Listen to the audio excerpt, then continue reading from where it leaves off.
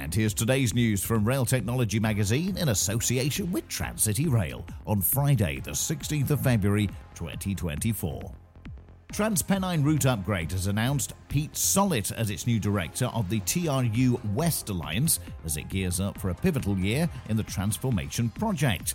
Sollett will oversee the western leg of the project as they embark on completing a newly electrified route between Manchester and Leeds and continue its installation of a fully digital signalling system.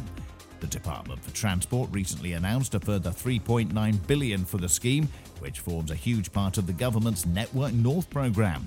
Sollett was recently director of Phase 2A for HS2. Stadler has signed an agreement with the state of California for a further 6 additional hydrogen trains.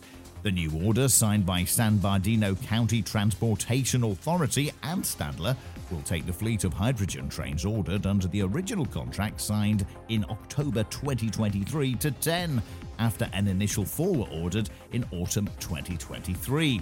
The Flirt H2 has undergone testing in Germany and is currently completing test runs in America before entering service. The investment is part of a wider zero-emission rail project announced by the state in 2022. And American rail freight company CSX has agreed a deal with Wabtec to improve its fleet's sustainability and operational performance. Wabtec will overhaul 200 of the company's current fleet, including installing technology and hardware aimed at cutting fuel consumption and reducing carbon emissions.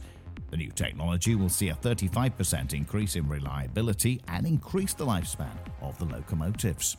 And that's the latest. Don't forget to like and subscribe to make sure you receive every new bulletin, and check out our stories in full on our website, railtechnologymagazine.com.